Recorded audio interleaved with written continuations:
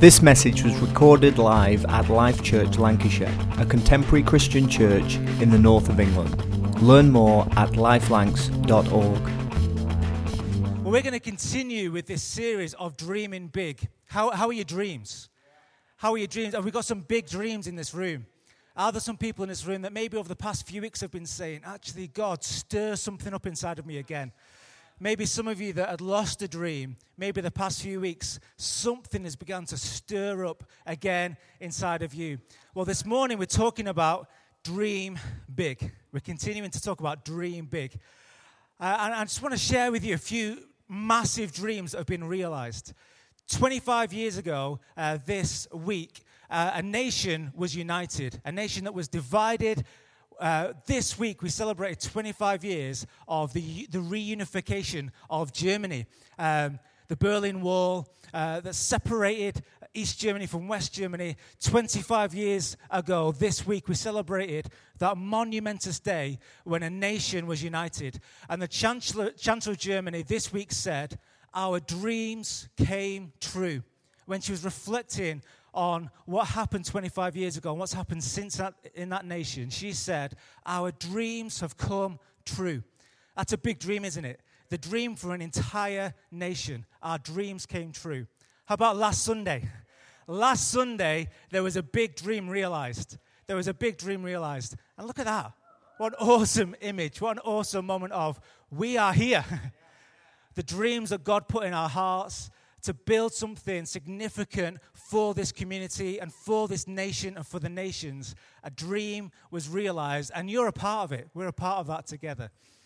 I just want to share one other dream that was realized. The man on the screen is a man that may be familiar to many of you, Archbishop Desmond Tutu, and he was at the forefront of leading the fight against apartheid and against racial inequality in South Africa. And he's become something of a beacon for global reconciliation and hope. Well, he wrote a book in the aftermath of what was achieved in South Africa. He wrote a book, and the book is called God Has a Dream. And my message to you this morning is this, is that God has a dream. God has a dream. And God has a dream that includes you. God has a dream that your dream can be a part of. You know, maybe you do have a dream. And this morning, I think one great thing to do with your dream is to begin to ask the question, is my dream part of God's dream? Does my dream come from God? God has a dream. God has a dream. And all the way through Scripture, we see the dream of God. And from Genesis to Revelation, we see God explaining and articulating his dream and his vision. You know, it's a dream that started in creation. It's a dream that one day that every tear will be wiped away. Now, it's a dream that one day every sickness will be healed. It's a dream of harmony between God and humanity. It's a dream of community. It's a dream that's surrounded in faith, hope, and love. But there's a story, when I was thinking about this question this week, God, what is your dream? God, what is your dream? There was a story that I was reminded of in the Gospel of Luke, a story that Jesus tells about a father and two sons. So this morning, as we consider this question, well, if God has a dream, what is the dream of God? Can you turn with me to Luke 15? If you don't have a Bible, the story will be on the screen. This is a story that may be familiar to a lot of you in this room, but there may be some of you in this room that are unfamiliar with this story. A story about a father and two sons. And it's a story that Jesus tells. So it goes like this. A man had two sons, and the youngest son told his father, I want my share of your estate now, which is akin to saying, I wish you were dead. The younger brother essentially comes to the father and says, I wish you were dead, instead of waiting until you die. So his father agreed to divide his wealth between his two sons. A few days later, the youngest son packed all of his belongings and took a trip to a distant land. And there he wasted all of his money on wild living. About that time, his money ran out, a great famine swept over the land, and he began to starve. He persuaded a local farmer to hire him to feed the pigs. The boy became so hungry that even the pods he was feeding the pigs looked good to him. Have you been that hungry? But no one gave him anything. When he finally came to his senses, he said to himself, at home, even the hired men have food enough to spare, and here I am dying of hunger. I will go home to my father and say, Father, I've sinned against you and against heaven. I'm no longer worthy to be called your son. Please take me on as a hired man. So he returned home to his father. But while he was still a long distance away, his father saw him coming. Filled with love and compassion, he ran to his son, embraced him, and kissed him. His son said to him, Father, I have sinned against both heaven and against you, and am no longer worthy to be called your son. But the father said to the servants, Quick, bring the finest robe and put it on my son. Get a ring for his finger and sandals for his feet. Kill the calf we've been fattening in the pen. We must celebrate with a feast. For this son of mine that was dead has now returned to life. He was lost, but now he's found. So the party began. Meanwhile, the older brother was in the fields working. When he returned home, he heard music and dancing. Hopefully this morning, people will hear music and dancing from the outside and ask, what's going on? He asked one of the servants, what was going on? Your brother is back, he was told, and your father's killed the calf we were fattening and prepared a great feast. We are celebrating because of his safe return. The older brother was angry and wouldn't go in. His father came out and begged him, but he replied, all these years I've worked hard for you and never once refused to do anything you asked me. And in all that time, you never even gave me a young goat for a feast with my friends. Yet this son of yours comes back, squandering your money on prostitutes, and you celebrate by killing the finest calf we have. His father said to him, Look, my dear son, you and I are very close, and everything I have is yours. We had to celebrate this happy day, for your brother was dead and has come back to life. He was lost, but now he is found. God has a dream. God has a dream. And just a few things I want to bring out from this incredible story, the story of the father and the two sons. In this story, the father represents God, just in case we missed that. In this story, the father character represents the character of God. And these two sons in the story represent his children, maybe represent different reactions to God. Here's the first thing I want to say about what this story teaches me about the dream of God. God's dream is for a big house. I don't know if you picked that up, but God's dream is for a massive house. Why? Why does God want a big house? Why have we built this incredible building? Why does God want a big house? Well, the answer is easy, isn't it? He wants to show off. He wants to show off. That's why, isn't it? He wants to say, look at my house. Look at how cool it is. No. God wants a big house because he loves his children. Do you know this? That when God looks at you, he sees his children. He sees sons and daughters. But when God looks at people that aren't in this room, that maybe live across the road or live in this community or a part of this community, do you know what he sees? He sees his children. He sees his sons and his daughters. And he wants a massive house because he wants them all to come home. He wants a massive house. I don't know about you, that excites me. He wants a massive house because he wants them all to come home. In this story, we have a son that returns home. And God wants a big house. Why? Because he wants his children to return home. He needs a big house. He needs a big house because there's lots of people that live in East Lancashire. There are lots of people that live in East Lancashire. And so we need a massive house. Not just for God. We need a massive house for all the people. Because we're trying to reach a whole community. So we need a big house. Why? Because God wants his children to come home. People are our priority. You are children of the King, sons and daughters of the King of the universe. But so are the people that aren't yet in this room. That's the first thing. God has a dream. It's for a big house. God has a dream for a house of life.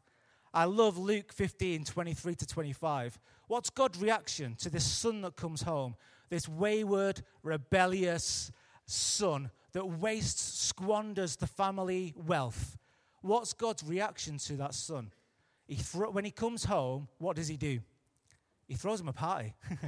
He throws him this absolutely incredible party, so loud that people working in the field can hear that something is going on in that place. It is a loud party. It is a vibrant party. It is an exciting party. It's an extravagant party. There is life in this party. I love the idea that when somebody comes to God, what's our reaction? Let's celebrate. Let's have a party. Well, why can't church be? I think this is a church that knows how to celebrate, that knows how to party. Like we know how to do this, and I want you to welcome that. This is a house of life. And the third thing this teaches me about the dream of God is to build a house of grace. I love this image. The Father is on the edge of his land, hoping that today is the day that the Son comes home. And in this story, today is the day. The Father is on the edge of his land, hoping that today is the day. When he sees his Son, what does he do? He runs. When he sees the Son, and the Son is kind of rehearsing his speech, isn't he? He's kind of rehearsing this speech, going over in his mind, what is my Father going to do when he sees me? How is he going to react to me when I see my Father? When the Father sees the Son, he runs. He runs to the Son, throwing off a sense of dignity for this middle-aged, respectable man. He throws all that off and runs to his Son and embraces his Son. This is a house of grace. They're a band that maybe don't know Jesus, but they've got this great line in one of their songs, a band called Mumford & Sons. They say this: "It's not the long walk home that will change this heart, but the welcome I receive at the restart. The welcome that I receive when I try and start again. It's not the long walk home that's going to change my heart. It's actually when I get home, it's about the welcome that I receive." I've got a sneaky suspicion that song's actually about this story.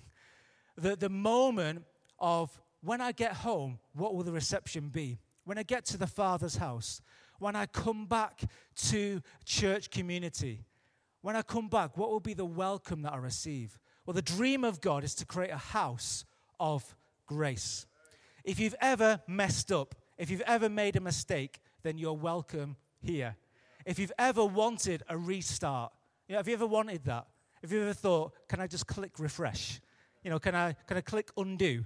Can I restart? If you've ever wanted a new beginning, then you are welcome here. If you've ever needed forgiveness, if you feel like you're carrying a burden, like a weight, if you feel like life is just this weight on my shoulders and I need someone to lift the weight, to lift that burden, I need forgiveness, I need a restart, then you are welcome here. I want to encourage you, if you heard this story and kind of thought, I feel like that older brother sometimes. I feel like I'd never do anything wrong, but I never get noticed and I never get celebrated. Can I encourage you with two things? One, the Father says to you, everything I have is yours. Wow. Everything that God has is yours. And the second encouragement is, join the party. Join the party. Over these next few weeks, we're going to go into a season where we see loads of people enter our community and find Jesus. And we are going to be having party after party after party after party. Older brothers, if you've ever felt like the older brother, can I encourage you, come and join the party. Come and join the party. This week, I had the privilege of leading the assembly at Burnley High School. Burnley High School is our Christian ethos free school that Life Church has been instrumental in establishing in our town. It's the first school of its like for 500 years or something like that. It's pioneering. It's amazing. It's an amazing privilege to be a part of it. So I led the assembly on Tuesday afternoon, and the assembly was on fellowship. Because Burnley High School is based on 3 values: grace, love, and fellowship. That's great, isn't it? What a great ethos for a school in our town. Grace, love, and fellowship. So I talked about the idea of fellowship. And because we've got this, we're talking about dream big, I asked the question, what do you think the dream of God is? As part of my assembly, I asked the question, what do you think God's dream is? Now, there's 32 young people in the assembly, so they got the opportunity to answer back. Here are some of those answers. We think the dream of God is world peace. We think the dream of God is equality for all people. We think the dream of God is diversity and celebrating diversity. We think the dream of God is people treating each other well. I then gave one of the students an opportunity for a last answer. Okay, what is the dream of God for Burnley? And this young man said, for Burnley to win the Premier League. I said, sadly, I don't think that is going to happen. But I think Burnley have got a better chance than Liverpool at the moment. For Burnley to win the Premier League. So what is the dream of God? I asked them this question. I got them thinking about what is the dream of God? But then asked them another question. Okay, if that's the dream of God, that's all fantastic things. And yeah, I think that those are dreams for God. Peace, diversity, equality, that people would treat each other well. They're great things to say. But then I turned the question back on them and I said, I think God wants to recruit you to be a part of his dream team. I think God wants to recruit you to be part of his team to make his dreams come true. So here was the second question I asked them. If God has a dream, how can I play my part in making it happen? If God has a dream, then maybe some of us would say, God, you go for it. God, that's your dream, you go for it, and we will sit here and applaud. Or, God, that's your dream, you go and do that. What I challenged the students at Burnley High School to say was, well, if God has a dream, how can I play my part in making it happen? I have a part to play because I'm part of the church. I'm part of the body of Christ. I have a part to play. And that's my question to you this morning. God has a dream, but he wants you to play your part in making his dream come true. He wants to recruit you onto his dream team. So here's 3 ways I think you can make God's dream come true. You okay so far? You with me? Great. The front row is. Remember, we're allowed to be enthusiastic about everything. Number 1, how can I play my part in making God's dream come true? Number 1, make his prayer your prayer. Make his prayer your prayer. Once upon a time, 12 young men went to Jesus and said, teach us how to pray. And Jesus said, pray like this. Our Father, the King of heaven, holy and honored is your name. Your kingdom come, your will be done on earth as it is in heaven. It's Matthew chapter 6. And then he says a few more things. But that middle bit of the prayer is the bit I want to focus on. God, your kingdom come, your will be done. Now, can we just play with the words a little bit there? Because the word will is very similar to the word dream. God, what's in your heart? God, that's what we want. God, for your kingdom to come, your will, your heart's desire. God, what we want is your heart's desire, your dreams to come true. Now, here's my question for you this morning. I know I've asked a lot of questions already, but here's another question for you. Have you ever asked the question, God, what is your dream for my family? God, what's your dream for my family? God, what's your ambition for my family? God, what's your will for my family? God, what's your heart's desire? God, what would you love to see my family be like and accomplish? God, what's your dream for my place of work? Maybe you just think you're there to make up the numbers. But God, what's your dream for my career? God, what's your dream for what I do between the hours of 9 to 5 on a Monday to Friday? You know, God, what is your dream for my workplace? God, what's your dream for my community? God, what's your dream for my street? God, what's your dream for my life? Now, here's where the prayer comes, because the prayer is, God, your kingdom come, your will be done on earth as it is in heaven. So that means in my family. God, what's your dream for my family? God, what's your dream for my workplace on earth as it is in heaven? So can I encourage you to make his prayer your prayer? Wouldn't it be awesome if as a community we were praying that prayer together? God, today, God, what is your dream for my day today? Tomorrow morning you wake up and you're doing whatever you're doing on a Monday morning. But you wake up and your prayer is, God, your kingdom come. Your dreams come true in my life. But isn't it a great question first to ask, well, God, what is your dream? What is your dream for my Monday? God, what is your dream for my family? So that's the first thing. Make his prayer your prayer. Even today, that would be a great question to ask. God, what is your dream for my family? Sorry that I've never asked that question before. I've been doing family for a number of years, but God, what is actually your dream for my family? God, I've been in this place of work for a number of years. Sorry, I've never asked you this question before, but God, what do you actually want to do in this place? God, what is your dream for my place of work, for my street, for my community? Awesome. Number 2, this is a phrase that I often use in my house. I've a beautiful wife called Bryony, 2 amazing little girls called Isabella and Jasmine. And for a few years now, we've been saying, teamwork makes the dream work. That's a little phrase in our house when we're trying to motivate them or encourage them to do something. It's teamwork that makes the dream work. Well, that's what I want to say to you this morning as Life Church. It's teamwork that makes the dream work. Last Sunday was a dream come true for many people, but it took a team, didn't it? People to open up, people to clean the place, people that do stuff on stage, but then an army of people that do stuff off stage. It takes a team to make the dream work. Can I say this? That it's not just about you and your dream. It's about the team. It's about the team. But here's the great thing. When somebody else has a win, we all win because we're a team. So when someone else has a praise report, we all win because we're part of a great team.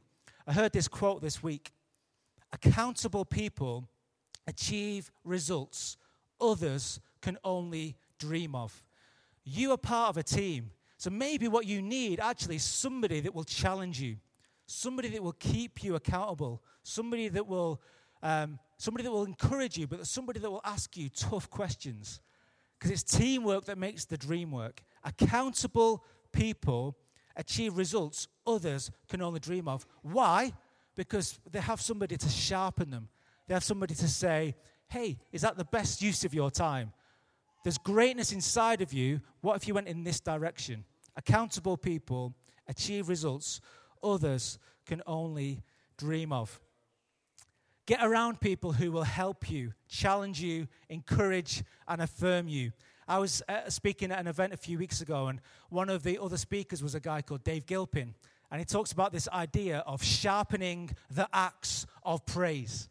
And I loved it. He talks about this idea that when he speaks in his church, it's not difficult for people to have a sharp axe of criticism. It's not difficult, and maybe you've experienced this too, that when people want to criticize you, they're very precise. Have you experienced that? When they want to criticize you, it's very incisive. They know exactly what you did wrong, exactly when you did it, how you did it. They are very precise. Their axe of criticism is sharp. But when people want to encourage you, normally it's just like, that was good. Normally it's very non-specific. What you did was really good. Well done. But when they want to criticize you, they say, what you did was really bad because of these 5 reasons. So oftentimes people have a very sharp axe of criticism, but hey, why don't we as a community sharpen our axe of praise? Why don't we as a community sharpen our axe of encouragement and actually finding people that we can encourage and celebrate? Can I share one story with you to do with this? A few weeks ago, we honored Jeff for 25 years of Christian leadership in this church community. And one of the people on the video was a guy called Mark Ritchie. There's a picture on the screen. Some of you would have seen Mark speak in Nelson back in May. He spoke at Life Church back in May. Mark Ritchie is an evangelist. Mark Ritchie talks to thousands of people all the time about Jesus. Mark Ritchie, over the past few years, has been carrying a cross all over the UK, sharing with people the incredible, life-changing news of Jesus. Just this week, Mark Ritchie preached in the north of England, and 200 young people came to know Jesus, became Christians in that meeting. Mark Ritchie preaches to thousands of people. Hundreds, probably thousands of people have become Christians because of Mark's ministry. But a number of years ago, sometime in the last 25 years, it began because Jeff sharpened his axe of praise. This is what Mark said. You believed in me when no one else did. You believed in me when I didn't believe in myself. You brought greatness out of me. And that's why we honored you that day. That's why we honor you now. But can I encourage all of us to be like that? Mark, now, we can all see that he's awesome. He's on a stage, he's preaching, thousands of people, filling stadiums. That's at this point in his journey. But at this point in his journey, he was just a young Scottish preacher who no one had taken a chance on until somebody said, hey, I think there's greatness inside of you. Until somebody encouraged him, until somebody sharpened him. What if we can be like that for somebody else in this room? I think in this room, there is greatness. There is greatness all over this room. There's greatness all over this community. But it takes somebody to say, I'm going to sharpen my axe of praise. Teamwork makes the dream work. There are people who are going to make the dream of God for this community happen who aren't yet in this community. So it's going to take somebody to encourage them, to take a hold of them, to lead them, to guide them, to mentor them. There are some people in this room who have incredible dreams that God has put on their heart. They just need the greatness inside of them being brought out. It's teamwork that makes the dream work. Here's the last thing I want to say. To go for it. Kind of like, this is one of those pretend last points, because it's actually 3 things in one. To go for it, to take a risk, to be courageous. In order to see the dream of God come to pass, just sometimes you just need to say, I'm going to go for it. I'm just going to go for it. I'm going to take a risk. I'm going to step up and be courageous. Here's one of my favorite Bible verses, 2 Chronicles 16:9. The eyes of the Lord range the whole earth for someone to strengthen. Guess who God is going to strengthen? The person stood up saying, I'll have a go. The person that's saying, I will take a risk. The person that's saying, I'll show some courage. God is attracted to faith. The eyes of the Lord are ranging the whole earth for someone to strengthen.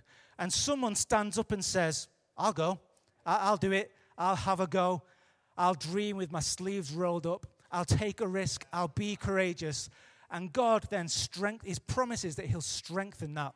The eyes of the Lord range the whole earth for someone to strengthen.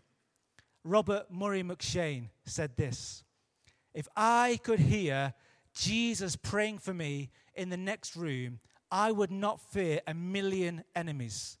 Yet distance makes no difference. He is praying for me. There are some massive dreams in this room. Our encouragement is to go for it, to dream big, to say, God, what is your dream and how can I play my part in making that happen? God, your dream is for a massive house so all of your children can come home. Your dream is for a house of life, a house of grace. God, your dream, your prayer is for your kingdom to come. God, I want to play my part in that. God, I want to stand up and take a risk. But sometimes we feel like fear, don't we? If you could hear Jesus praying for you, you would not fear 1,000,000 enemies. The Bible says this, that Jesus is praying for you right now. That's what the Bible says, that Jesus is praying for you right now. If you could hear what he is saying, if you could hear that confidence in his voice when he's praying about you, you would not fear 1,000,000 enemies. Yet distance makes no difference. He maybe isn't in the next room, but he is praying for you. So you can be confident knowing that Jesus is with you. Jesus is praying for you. And I'd love to pray for some people in this room. Maybe the band could come and join us. There's an amazing verse in the book of Acts, also in the book of Joel. This verse is going to be on the screen. And we're going to respond to this verse. It says this: and afterward, I will pour out my spirit on all people. Your sons and daughters will prophesy. Your old men will dream dreams, and your young men will see visions. As the band begin to play, here's the simple response this morning. There are people in this room who maybe are saying, I want to dream again. Jeff said this a few weeks ago, that you had a dream and maybe you feel like it's gone, but you want to dream again. Well, this morning, God wants to fulfill what he said. Old men will dream dreams. Old women will dream dreams. Age isn't really the issue here. People that maybe thought, my days have gone. The best is behind me. I'm talking to you. So you might be young, but you might be thinking, my best days are behind me. No. God wants to say to you today, a new dream is coming. A new dream is coming. For the young and for the young at heart who are saying, God, I want your leadership in my life. God, I want vision and direction. Well, God wants to give it to you this morning. My hope and my prayer is that there's some of you in this room are kind of itching to say, let me go. I want to go for it. I want to take a risk. I want to be courageous. I would love to pray for you this morning. And my invitation, if you want to respond to this word, I'll pour my Spirit out on all people. You will prophesy. You will dream dreams. You will see visions. You will dream big again. Maybe you'll dream big for the first time. Why don't you stand to your feet if you want that? Why don't you stand to your feet? Discover more about us at lifelanks.org and stay inspired by subscribing to the podcast via iTunes. Thanks for listening.